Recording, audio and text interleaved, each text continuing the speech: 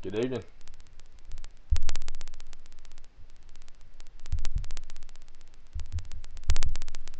My apologies, I didn't get the audio running on my phone first, but good to be back with you tonight. I know I'm on just a touch early, but um, good thing about this is you can go back and listen when you have time. So, but we're going to pick up with part 2 of St. John in the 3rd chapter. We're going to get back into that, and I'm going to jump back in and tie back in one more thing before we move forward. I'm going to take half a step back, so bear with us there for just a few minutes. But nevertheless, it's good to be with you tonight. And this thing does something different every time I use it. But good to be back with you tonight, and we appreciate the opportunity to study the Word of God together. We do want to go to the Lord in prayer first, and then we'll just dive right into this. Our Father, Lord, we thank you, God, for this day. We thank you, Lord, for this privilege, opportunity, and honor, God, that you've afforded us to study thy word. We pray, God, that you bless tonight, watch over us, keep us, and care for us. We pray, God, as we open thy word and rightly divide it, we pray that we be good stewards over the word of God, that we'd not speak anything of ourselves, but we'd speak through leadership and utterance of the Holy Spirit. We pray most of all, Father, for those that are lost, God, those that are nearest hell, never received Christ precious to their never dying soul. It's our earnest heart's desire that this whole world be saved. And we pray, Heavenly Father, Lord, that you watch over us. Bless those that are sick, those that are nursing homes, hospitals, those less fortunate. God, you know the needs and the desires, God, of every saved, born-again believer. And we pray, God, you'd satisfy them, God, according to thy earnest riches and glory. We'll thank you, we'll praise you for what you do. If we ask it in Jesus' name, amen. All right.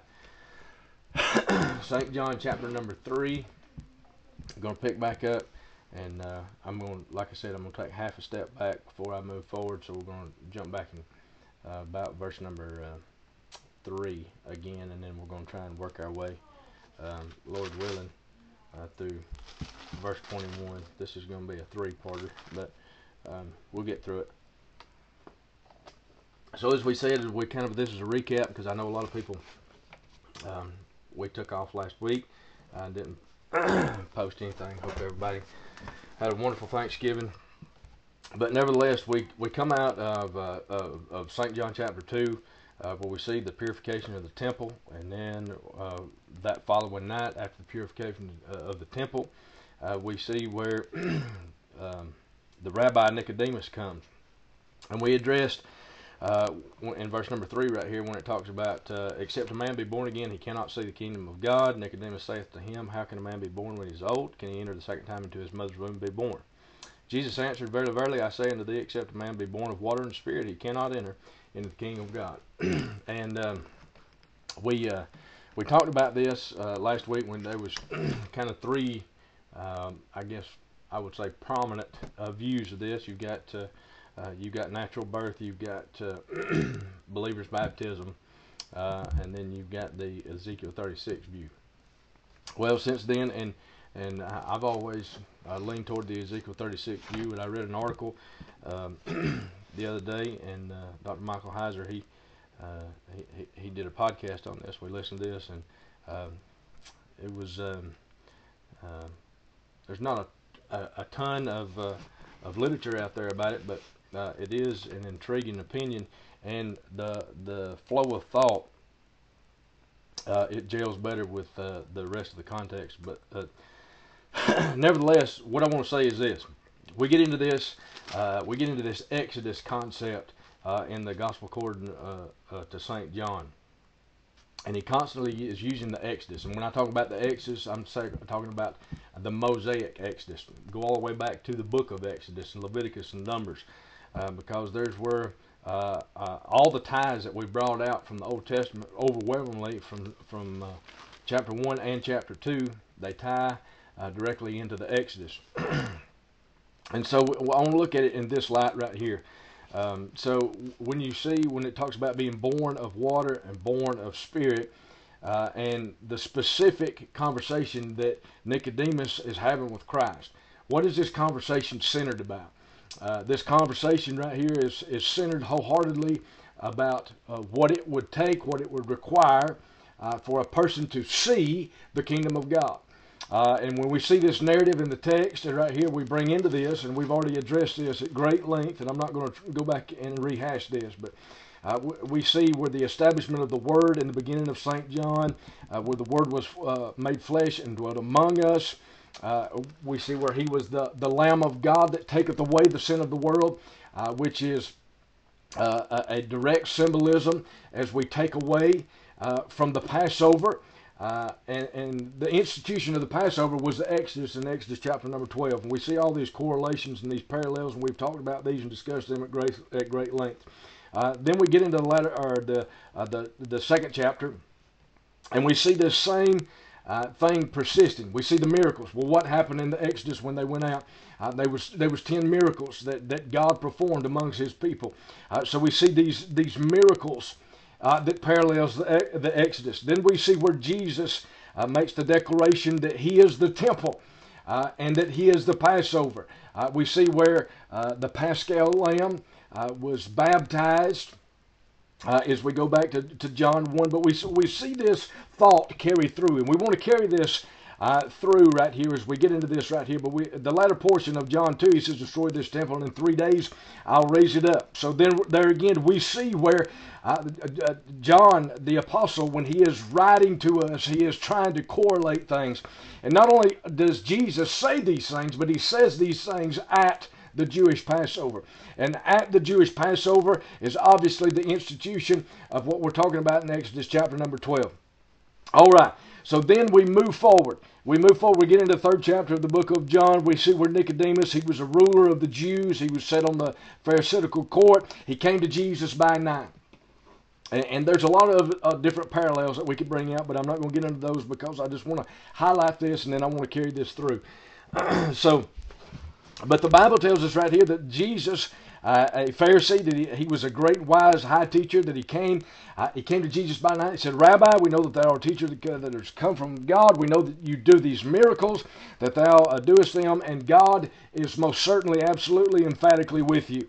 Jesus answered in verse 3. This is where we're going to pick back up. Jesus answered and said unto him, Verily, verily, I say unto thee, except a man be born again, he cannot see the kingdom of God. So if we carry this Exodus parallel that we have already been constituted and instituted in chapter 1 and chapter 2, if we carry that same parallel into chapter 3 right here, we see where it talks about born again. What does this born again mean? Well, we read on right here. Of course, Nicodemus asked the question. I want to get to verse number 5. Jesus answered, Verily, verily, I say unto thee, except a man be born of water and of the Spirit, he cannot enter the kingdom of God. And friends, listen, this is what I want to talk about. We get back to this right here. If you would, just flip back with me for just a few minutes to the first chapter, verses 11, 12, and 13. The Bible says, He came to His own, and His own received Him not. But as many as received Him, to them gave He power to become the sons of God, even to them that believe on His name, which were born not of blood, nor of will of the flesh, nor of the will of man, but of God. Romans chapter 1, we've taught at great length, and we've quoted this many, many times. For the gospel is the power of God, verse 16, chapter 1. For the gospel is the power of God. The gospel is the power of God to the Jew first and also to the Greek. We see this right here where the gospel was coming first to the Jewish nation, to the Israelite people, because that is who and how God dealt with people in the old covenant race. And so we bring this forward right here. And we see this new concept. We see where, listen, the Spirit of God, the Shekinah glory of God, we talked about this in our previous episode that we did. We talked about the Ruach Elohim, the Spirit of God, and we talked about the Paraclete, the Greek language that's used in here.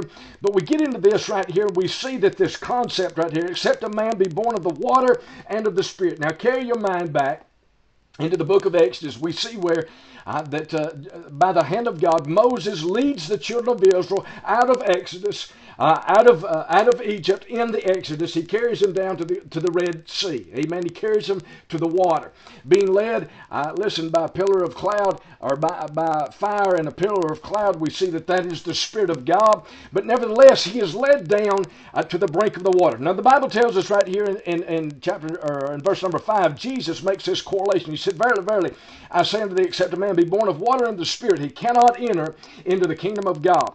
Now, what is he specifically trying to tell this Pharisee, a Jew of Jews, Nicodemus, as he is addressing him here? It's the same thing that he's tried to address all throughout the New Covenant, in the New Testament literature, in the text that we have, is that it is not by race, creed, or color, it is not by nationality or affiliation, but it is wholly, solely, purely through the Messiah, the Lord Jesus Christ. There is nobody going to heaven because they are a Jew or a Gentile, barbarian or Scythian. There is nobody going to heaven based on skin color. There's nobody going to heaven based on gender.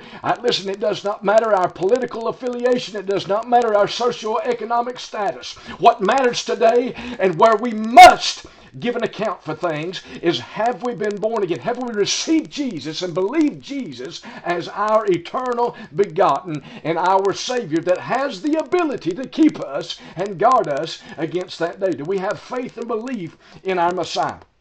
All right, now carry back over here. We see where the Bible tells us that in the Exodus that Moses carries the children of Israel. He carries them down where? He carries them to the water. Then we see where the Bible tells us what happened on the water. So the Bible tells us this, that there was and listen, I'm leaving out some parts right here, but you go back and study this. Moses went to and he ascended up on the mountain. Listen, because the people of God had begun to murmur against him, and because of the constant and persistent murmuring that was against Moses, he went up to the mountain. He said, God, I have done as you have asked me. He said, but now we are down at the brink of the water. He said, we are trapped on the water on one side. We are trapped by the Egyptians on the other. We cannot move forward. We cannot move back. Listen, Moses, listen, he just cries unto the Lord. He said, Lord, I don't know what to do.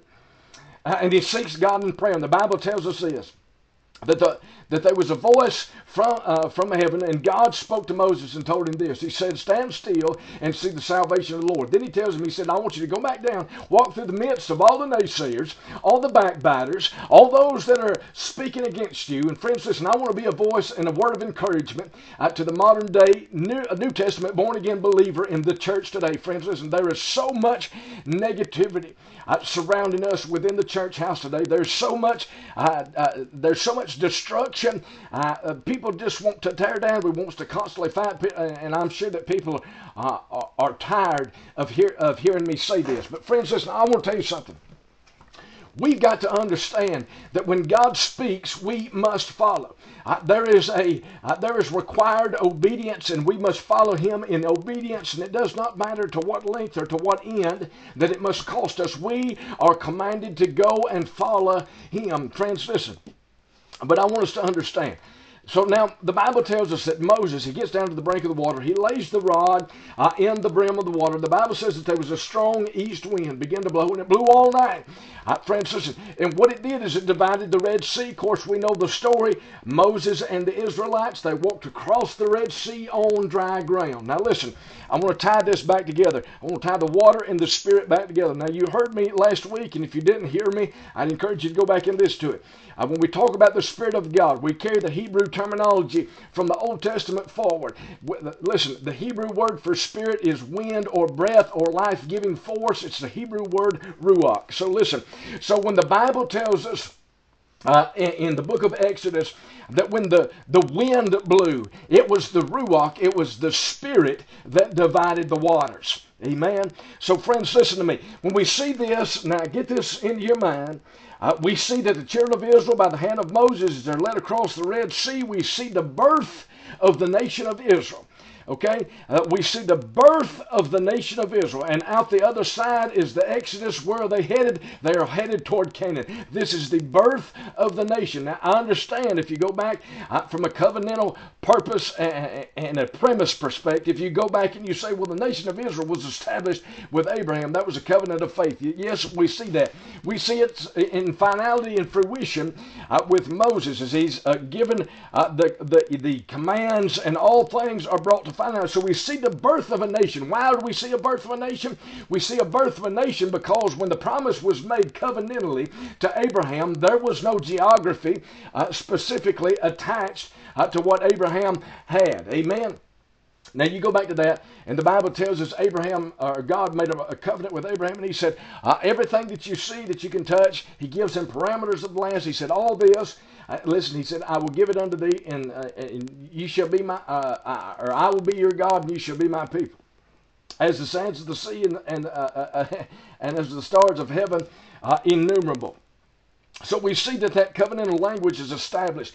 But then we see where the Bible tells us that they come out right here. We see where he said, I'll give you the Canaan land. We see where the northern southern kingdom are established. We see the birth of a nation. And through the birthing of a nation, we see where God dealt and he dwelt with the Israelite people.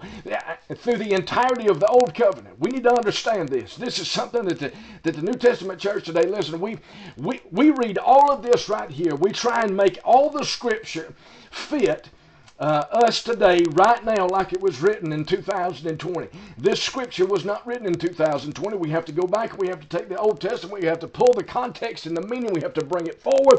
We have to see the finality and the fruition that was filled in the Lord Jesus Christ. Does it have applicability to us today? Yes, without question. I don't want anybody to misunderstand me, but friends, listen, we need to understand what the text, what the Bible is talking about, what Jesus is telling Nicodemus, a Pharisee, which was a Jew. He was telling him, listen, because, now if you take the Exodus parallel, he says, at the birth of a nation back there were the Israelite people. And if you ask anybody in Jesus' day and time what the plan of salvation, how the plan of salvation was fixed or configured, they would say that you have to be a part of the larger community of the nation of the house of Israel. And listen, the Bible bears that out. And what Jesus is telling them again, it said, listen, being an Israelite, having race, creed, or color affiliation will not get you saved. Isn't that what we say today? Friends, listen to me. We want to say the same thing. It does not matter where you come from. It does not matter your ethnicity, your background. Listen, like I said, all these statuses that we lay claim and we lay hold to, none of these things matter. Amen.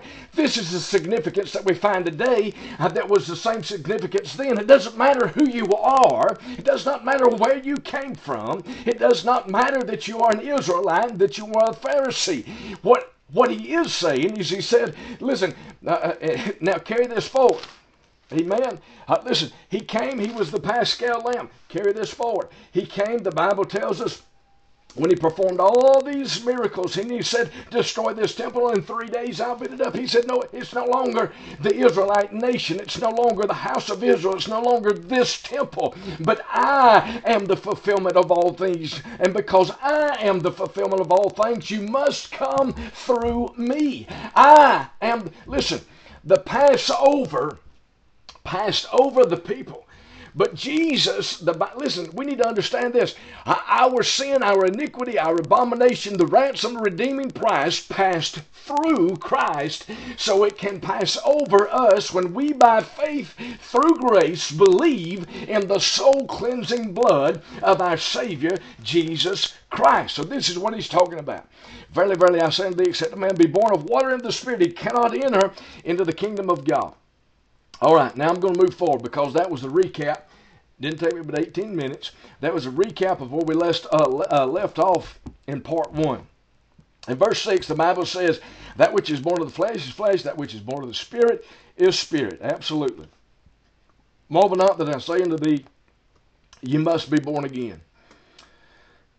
The wind bloweth where it listeth, and thou hearest the sound thereof, but canst not tell whence it cometh, and whither it goeth. So is everyone that is born of the Spirit. Nicodemus answered and said unto him, how can these things be? Jesus answered and said unto him, art thou a master of Israel, and knowest not these things? Now, I talked about this briefly last week or week before last, but I just want to mention this one more time. We need to pay attention to verse number 10 because we're going to miss a lot of the text. Now, there's a lot of people think that when Jesus was telling Nicodemus that he needed to be born again, he was talking about something future that Nicodemus then could not obtain. But that's all put in new purview and context when you read verse number 10. Listen, Jesus answered, said unto him, art thou a master of Israel, and knowest not these things? When Jesus spoke these words of truth unto him, Jesus had, listen, it was an expectation that Nicodemus should know what he was talking about. Friends, listen, and we have this understanding today, friends, listen, that we think that we don't know these things, that there are multitudes, millions, and I dare say even billions of people in this present time, in this present world. I'm not talking about past history or future history. Or future tense and past history. But what I am talking about is the billions of people that have left the walks of this life, claiming ignorance, that they did not know that they needed to be saved. Friends, listen, we understand, we have laid claim to this in Romans chapter number 1. There is not one person in this world that will close their eyes, lift their eyes in hell, listen, in eternal separation, in disdain from God, without first knowing and understanding that that was the choice that they were making. Listen, we need to be very, very explicit and clear about this.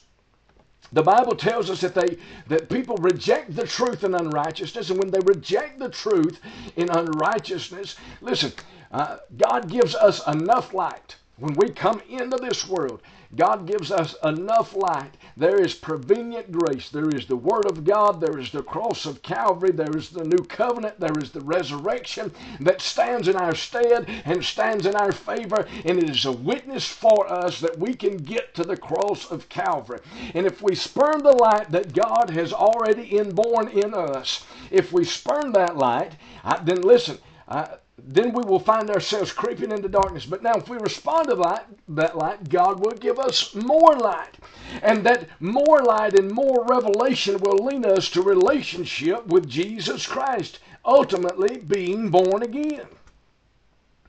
Verse 11, the Bible says, Verily, verily, I say unto thee, we speak that we do, and testify that we have seen, and ye receive not our witness. If I have told you earthly things and you believe not, how shall you believe if I tell you of heavenly things? So friends, listen, we need to understand this. We hyper-littleize everything, and we take the newspaper, we take Time magazine, we look around us and we say, well, we can read this and then we can go understand and interpret the Bible. That's not what the Bible, the way the Bible is written. Friends, listen, we don't need anything else other than this to understand this. We just need to all the hidden gems and treasures and truths of this life are hidden within the confines of the book. But there are so many people in this world today, they live miserably. Listen, and they can never find solace, they can never find peace, they can never find joy. Why? Listen, because they never open and read and study the Word of God. Friends, listen, I'm going to tell you something. If anything frustrates me, it's that a Christian doesn't have, people that say that are saved, they don't have a desire to read and study and understand the Word of God. That's concerning to me. Because when we look and we survey the landscape of our churches, friends, listen, what we begin to reveal and understand is that we have a big crowd. We have a lot of folks sometimes in some places, and sometimes we don't have that. But listen, overwhelmingly what we have is a lot of people who are not invested in the Word of God.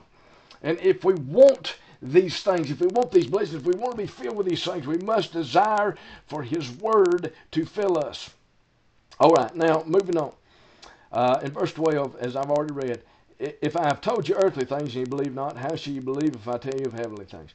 And no man hath ascended up to heaven, but he that came down from heaven, even the Son of Man, which is in heaven. Okay, now let's read verse 13 one more time.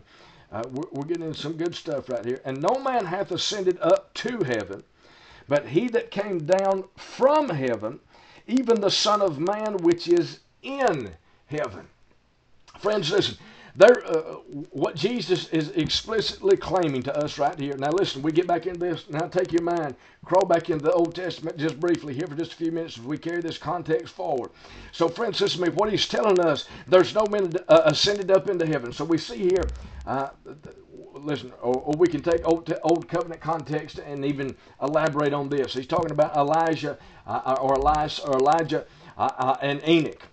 No man ascended up that has the authority to save. But friends, the Bible tells us this. There's no angel, there's no power, there's no principality.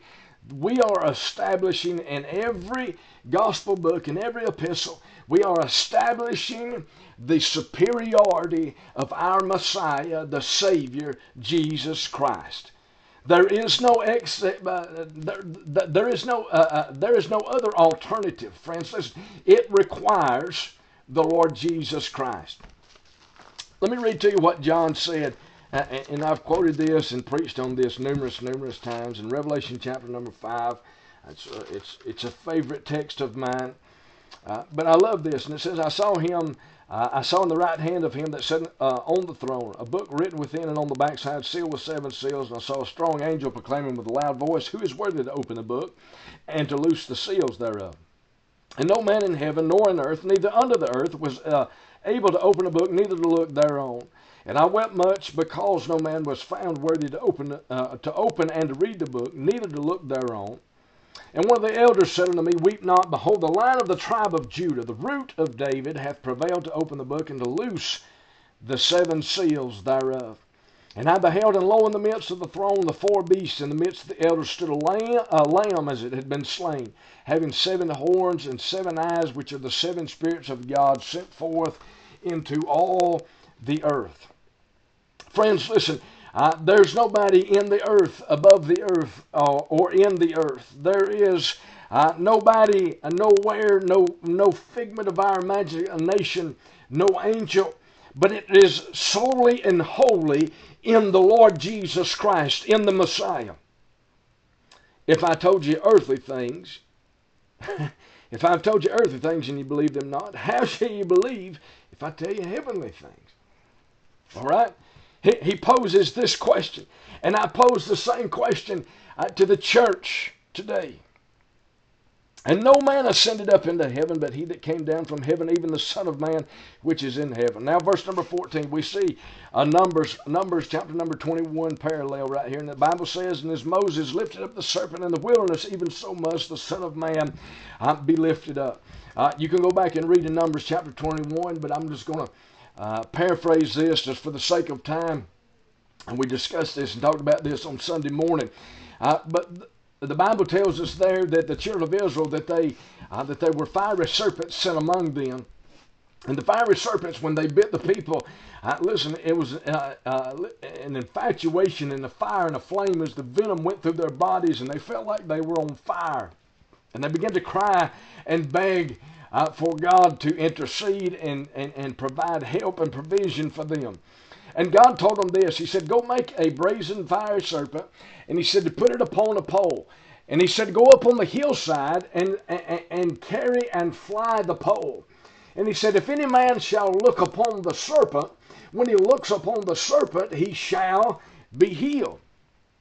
So we see the Moses parallel, yet once again from Numbers 21, and the Bible, Jesus specifically says this. He said, As Moses lifted up the serpent in the wilderness, even so must the Son of Man be lifted up. Friends, listen to me. We need to understand today that we as creatures today, in the Garden of Eden, when our greatest father, Adam, when he forsake all and disobeyed, and we see, listen, friends, we have inherited sin. We do not have inherited guilt. Go back and listen to our Romans chapter number 5 if you want to hear about that. We don't carry with us I'm not going. I didn't need to be saved because of what Adam did in the garden. Now, because of what Adam did in the garden, that's the reason that I require a Redeemer. But I myself am not responsible personally for Adam's sin. They are not born with imputed guilt. They are born with inherited sin.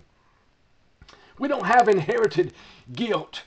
And friends, listen to me. But we do need to understand this, because of the inclination and because sin has touched every fiber, morsel, and part of our being, because of our greatest father Adam's disobedience. Friends, listen to me. When Adam disobeyed in the garden, in the temple garden, and he was exiled from the presence of God, When he was exiled from that place, the Bible tells us that there was angels, there was cherubims put, that guarded the gates, that guarded the tree of life with flaming swords of fire.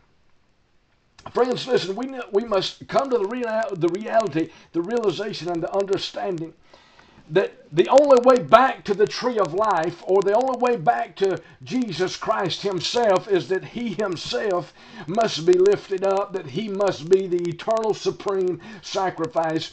And listen, it was a reclaiming of a nation, of all the nations. It was a ransom for all things. It wasn't just for humanity.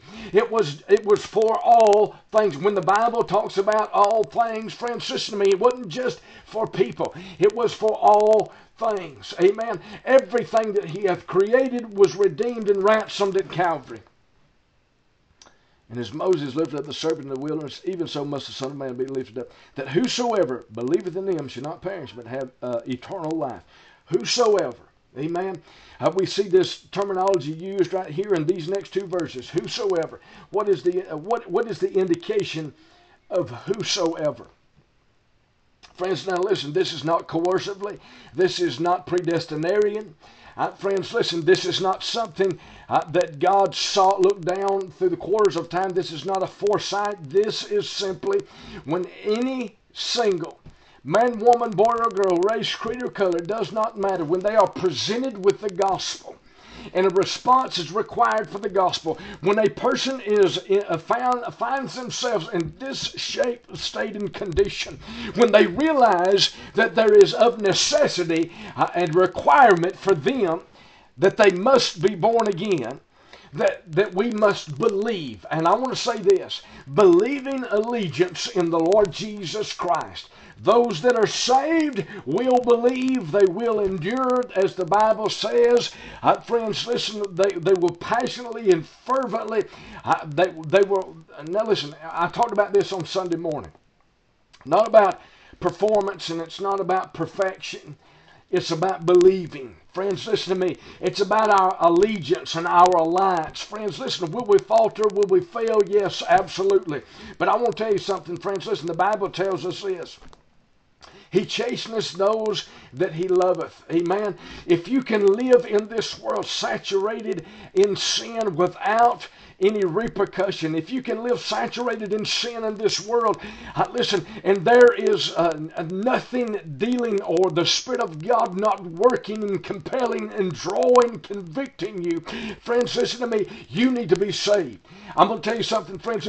I believe that there's an overwhelming majority of people within the confines of the church today, listen to me, they believe and listen, they're holding fast to some kind of emotional, tear-jerking experience that they had, but there is no fruit to their salvation. Listen to me, they've never felt the presence of the Holy Spirit. Listen to me, they don't know what it is. They find themselves wallowing in the hog pen and in the mire of sin, and they find themselves happy because they've never been saved. Whosoever believeth in him shall not perish but have eternal life. Now listen, the Bible tells us, listen, the most famous verse in the Word of God. For God so loved the world that he gave his only begotten Son, that whosoever believeth in him should not perish but have everlasting life. For God so loved the world, and we've talked about this before. The word world in the Greek is the word cosmos. It's the first, the second, and the third heaven. It's the earth in which we see, the planetary heavens, the starry heavens. Friends, listen, it's all things. Dr. Adrian Rogers said one time, he said, the first we see by sight. The second we see by night. And the third we see by faith. Friends, listen to me. We need to understand today that God redeemed all things. He died for all things. The world, the cosmos. Amen. And now we see the parallel of this as we tie verse number 5, as we see the parallel coming from the book of Exodus. We see where this ties in there again with verse number 16. It's not about nationality. It's not about being a Jew or an Israelite. What he's saying here is now it's Jew and Gentile alike. It's barbarian, it's Scythian, it's whosoever would believe upon the word And who is the Word is the Lord Jesus Christ, because God so loved the world. Amen. Listen, He loved them all. He ransomed and redeemed all things, and He gave His only Son. Listen, His special eschatological agent. There is something special about the Lord Jesus Christ. Amen. He is different than any man. Listen, the two men on the road to Emmaus, after they left, they said, "Did our hearts not burn within us?" Boy, I'm glad, aren't you, that when the Spirit of God and when the work of the Holy Spirit touches us, I'm glad that we have a special touch and a presence and a relationship with our Savior, Jesus Christ. Now listen, for God so loved the world that He gave His only begotten Son. His only special, eschatological, perfect, second person of the Trinity. There is none like Him. There's none that come up. Listen, but He came down. His only begotten Son, that whosoever believeth in Him shall not perish, but have everlasting life. Friends, listen, if we believe, we will not die. Amen. If we believe, we will receive eternal life. Amen. Aren't you glad that through believing in the Lord Jesus Christ that we are possessors of eternal life? The Bible tells us in the verses that we often quote in 1 Peter, He said, "Blessed be the God and Father of our Lord Jesus Christ, who hath begotten us again unto a lively hope by the resurrection of Jesus Christ from the dead, to an inheritance incorruptible, undefiled, and that fadeth not away, reserved in heaven for you, who are kept by the power of God through faith unto salvation." Amen. I'm glad that if we believe in Him eternally, listen, that He shall grant us eternal life. Friends, listen to me. Are we safe? Are we secure? Are we sealed? Yes, absolutely. We are sealed, safe, secure in our belief. Friends, no man can pluck us out of His hand. Amen. Friends, listen to me. We can't, listen, when we're believing, we cannot lose anything. Cannot part, cannot be taken, cannot be stolen, cannot be sold. We are inheritors of God's special blessing, and that is eternal life with Him in a place that He has prepared for the redeemed of God. Listen, going to try and work our way through verse number 21, and then we're going to cut it off. "For God sent not His Son into the world to condemn the world, but that the world through Him might be saved." Now listen, there's a lot of people, and the church is taking on a bad rap, and there's a lot of people assumed a bad name because all we want to do is look down. Listen, we want to climb up, I said this Sunday morning, we want to climb up as high as we can on our pole of elitism, and we want to look down with our narrow, fiery eyes and execute judgment upon all those around us that are not as good as us. Amen. Friends, listen to me. You know what separates me? You know what separates me from you, and what separates you from Paul and Peter and James and John? It's Jesus. It's not you. It's Jesus. Amen. Jesus is what sets me apart. Without Jesus, I am nothing. Without Jesus, I'm eternally lost and hell-bound. And the Bible tells us, now listen, the Bible tells us this about the Spirit of God. Jesus told them this. He said, "It's expedient that I go away, for if I go not away, then the Comforter cannot come, the Paraclete cannot come.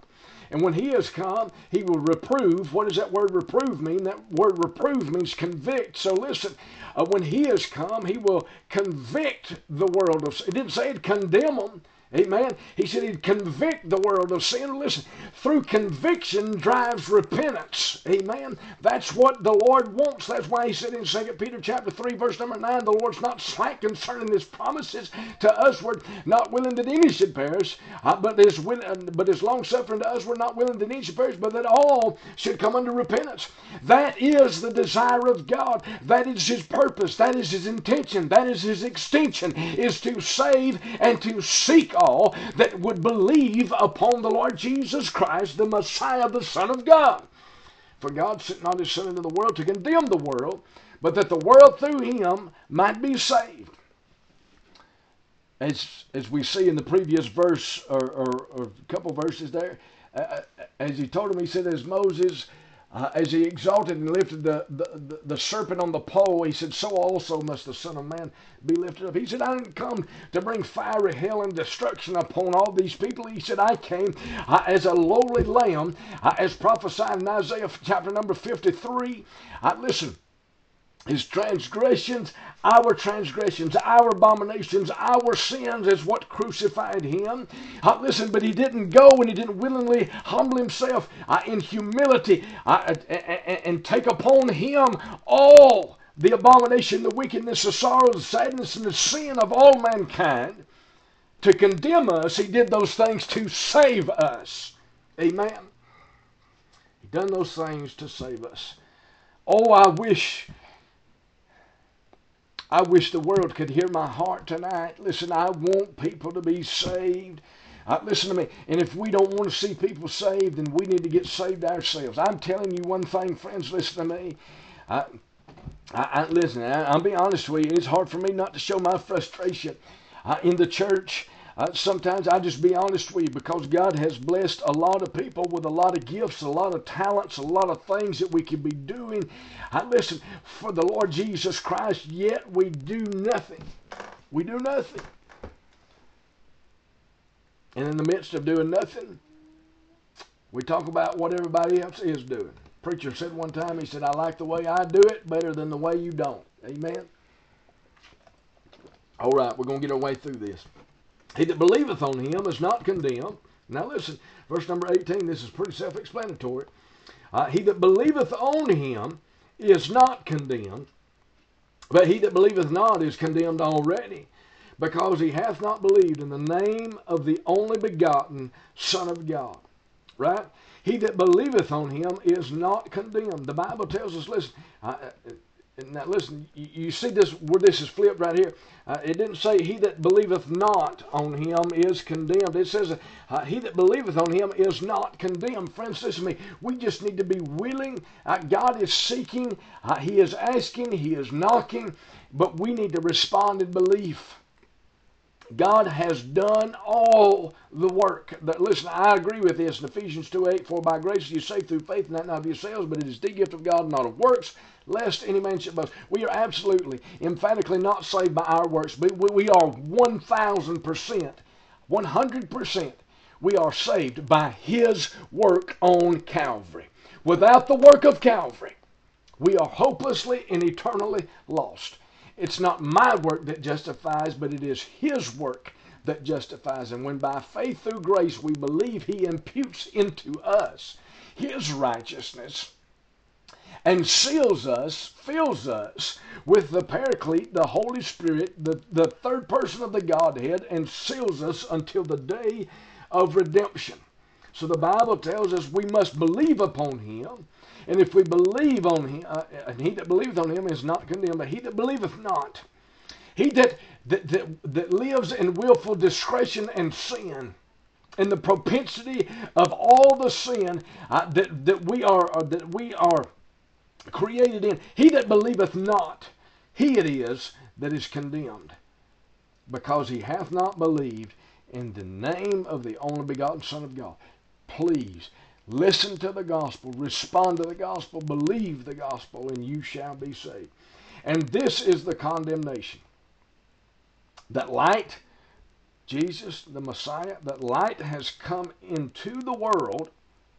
He was in the world, he came to his own, and his own received him not. But as many as received him, to them gave he power to become the sons of God. That light is coming to the world. But men loved darkness rather than light, because their deeds were evil. They chose to believe not, and in believing not brought upon them condemnation, because when they believed not, they loved their own sin more than they loved Jesus, the Messiah. Friends, he's here to save you. He's here to help you. Boy, I tell you, the saddest thing in this whole world, is the fact that there are people that are dying lost, lonely, helpless, hopeless, and without a Savior. They come into church that way, they leave that way. They come to Bible study that way, they leave that way. They go in and out of this world every single day, lost, lonely, hopeless, hurting. They need Jesus, they need help, they need a Savior. But yet, all they have to do is believe. And friends, listen to me, we need to be a promoter of Jesus Christ to the lost and the dying world. I'm telling you what, they're going by the handfuls into hell today, and we need to be a light into them to see them saved. Get down from our tower of elitism, looking down our religious, righteous nose, casting condemnation and executing every single body at the stake, and let us show them the love of our Savior Jesus Christ. For everyone that doeth evil hateth the light, neither cometh to the light, lest his deeds should be reproved. But he that doeth truth cometh to the light, and his deeds may be manifest, and they are wrought in God. God bless you tonight. We love you. We appreciate you. We're thankful for this opportunity to worship with you. We love the Word of God. Appreciate each and every one of you. Let's remember this coming Sunday we had to postpone. This past Sunday we're going to do our Christmas parade when we go around. We usually in years past we'll hand out fruit baskets and sing a few carols, but with all the COVID restrictions, things the way they are right now, I'm trying to be cautious and careful, but we are going to try and ride by to a few different places and at least blow the horn, wave at them, tell them Merry Christmas. We do love you. We appreciate you. That'll be coming up this Sunday. Service, good Lord willing, will be 11 o'clock in the fellowship hall, and the parade will be thereafter. But we appreciate you joining us tonight. Hope that the Lord watches over you and keeps you. Most of all, this is my prayer. If you're not saved, you get saved today. God bless you.